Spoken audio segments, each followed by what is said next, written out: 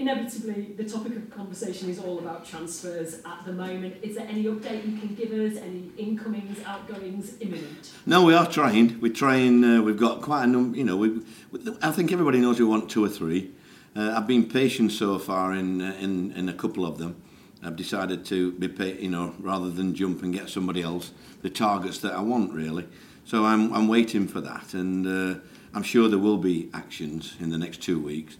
But it's like everything else. Premier League clubs are wanting to keep the players, and Championship clubs are a little bit loath to let you have some of their players. So it's just a matter of being patient, really.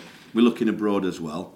We've got new recruitment people as well. So I'm optimistic that we can get 2 or 3 in before the end of the window.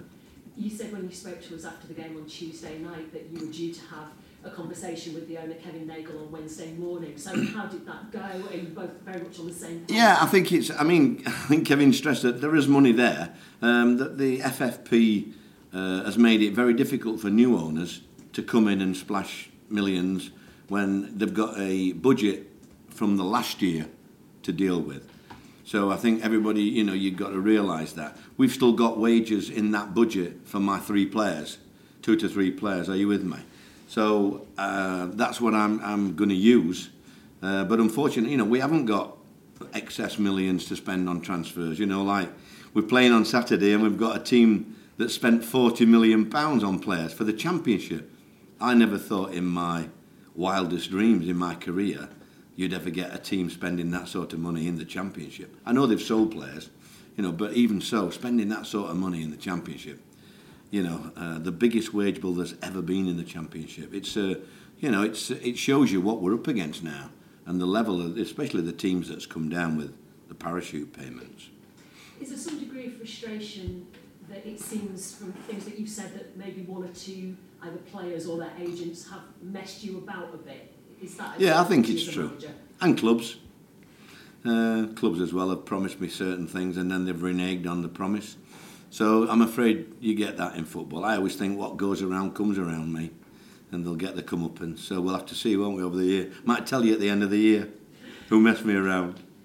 In terms of then the next couple of weeks, our fans going to have to be patient, and that it literally might be 11th hour just while everyone gets their ducks in a row. Yeah, I don't think it'll be the 11th hour for everybody. I think, hopefully we'll get 1 in, maybe 2 in, and then on the transfer deadline, I hope, get our 3rd in. But, we are working hard at that. It's just very difficult, I was speaking to somebody this morning and,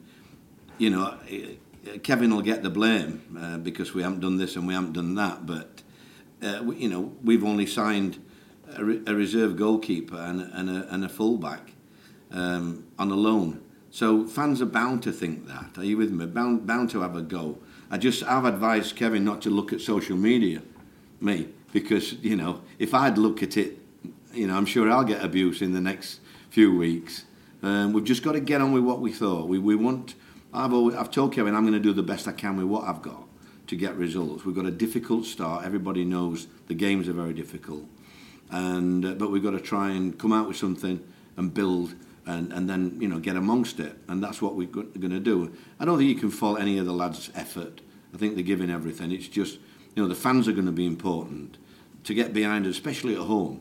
Nobody gives us much chance on Saturday against a team like that. But football's a funny game. And I've seen some strange results, so we've got to try and enjoy it. I thought the other night the lads enjoyed that battle, even though with 10 men. I thought they enjoyed it, and I think you play better when you enjoy it. Quick word on Jaheim Headley, who you've referenced there, and some really awful abuse directed his way this week. Have you had to put your arm around him a little bit, have a conversation about that? Obviously, we've seen the club statement condemning any kind of racist abuse, any abuse of players. Do you speak to Jaheim about that? I think, obviously, I've always been of the opinion that the police should get involved with that. We shouldn't have a social media source that there can't be people to blame for things like that. You'll always get that, I'm afraid. I was saying to Jaheim about, over the last few years, the things that's been said about me on social media. You couldn't print them really, but you've got to let it bounce off you really. Myself, And I said to James, the type of person that's done that might not even be Huddersfield fans. They might be in a little cage somewhere with the blinds closed on the little keyboard and want to be nasty, and that's how people are nowadays. But it's a sad few people like that. But they all need help, these people. Is Jim all right? Yeah, he seems all right, yeah. Because I give him a rollicking as well, by the way. It weren't all nice things. Obviously, with his sending off, he will learn from that, I guess. Hopefully, yeah. You've made reference to Leicester. Perhaps from the outside looking in, people will see you as underdogs. Do you actually quite like it when it's that kind of setup? Absolutely. Expecting Leicester to come Yeah, absolutely. I mean, most games this year will be underdogs.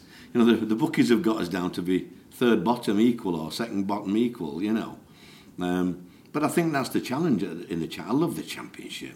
I love my lads to roll the sleeves up and let's compete. I love the fans to get behind us.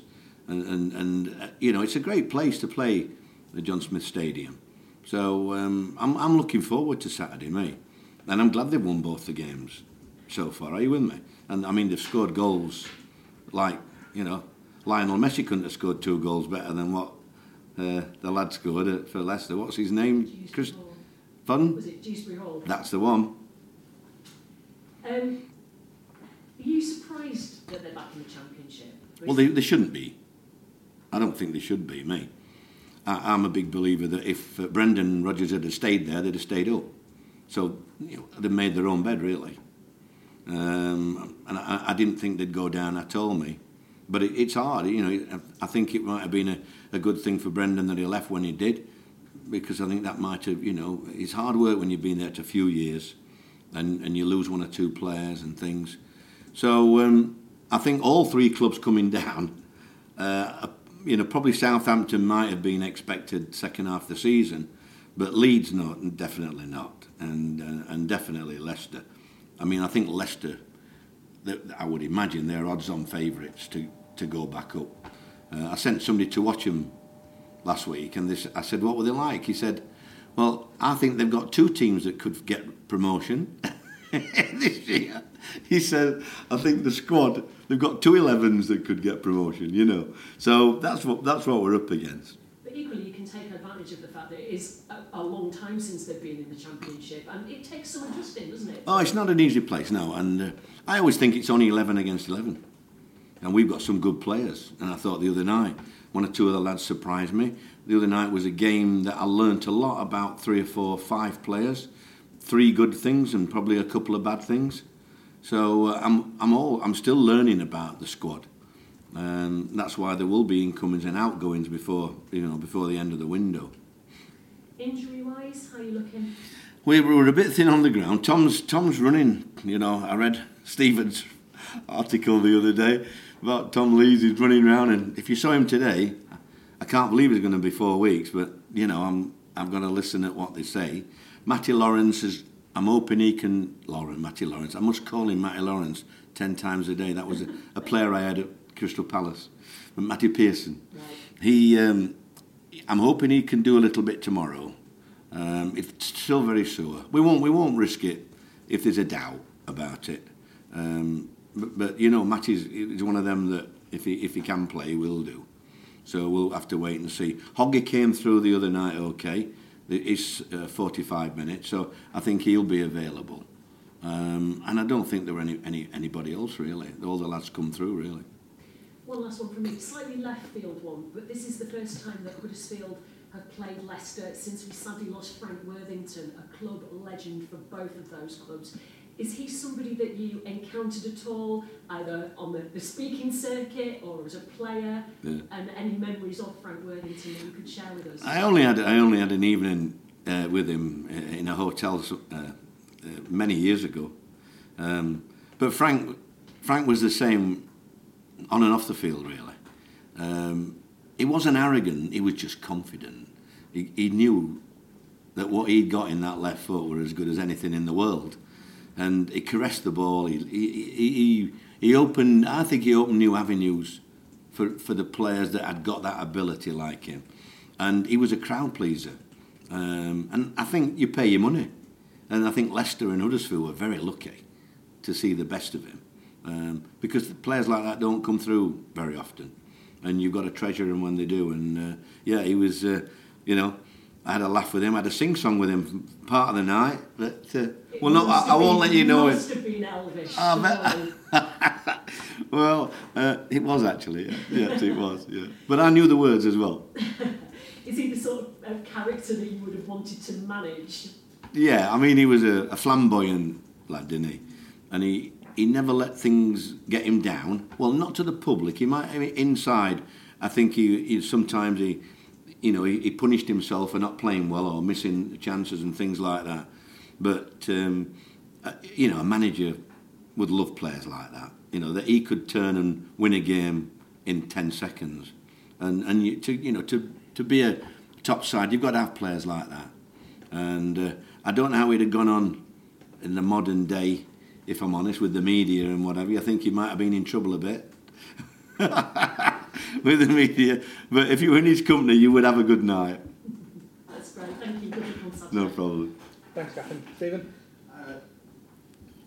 Leicester, obviously, you talk about how they're a very strong side, but last season you beat some of the best teams in the division. Is that the message to the players? Oh yeah, I want us to give a good game, a good account of ourselves. What you don't want to do against a team like that is give them a head start, because once they get in front, they're so good. They keep the ball, don't they, possession-wise, and you can see, obviously he's managed under Pep, hasn't he? And there's similar styles and things, and they've got good players, but I've got some good players as well. So I'm looking forward to competing against them and seeing if we can cause them problems as well. And it'll be an interesting year. Be a great atmosphere. I don't know, I suppose they've sold their lot out, and I'd be surprised if we don't. That's the thing. I think some managers might go in and their temptation would be try not to concede, but we know from your side last season, one of them scoring goals. Yeah, I've said to the lads that, we're going to be underdogs in a lot of games, but let's go and have a go. I was disappointed last week because the chances that we had, and then if we make mistakes like we did last week, we'll lose to everybody. So we've got to get rid of those mistakes, not dwell on them, and look to the hope that we've learned from last week, that we can defend better in the certain situations and take our opportunities. I think the one thing that will change the game is if we could score a goal first, because it just puts doubts in the minds now. I think the two games I've seen them, they've really had it easy. I know Coventry did well that first half, didn't they? And they had a few chances as well, but the quality came through in the end, and I hope that we can compete against that.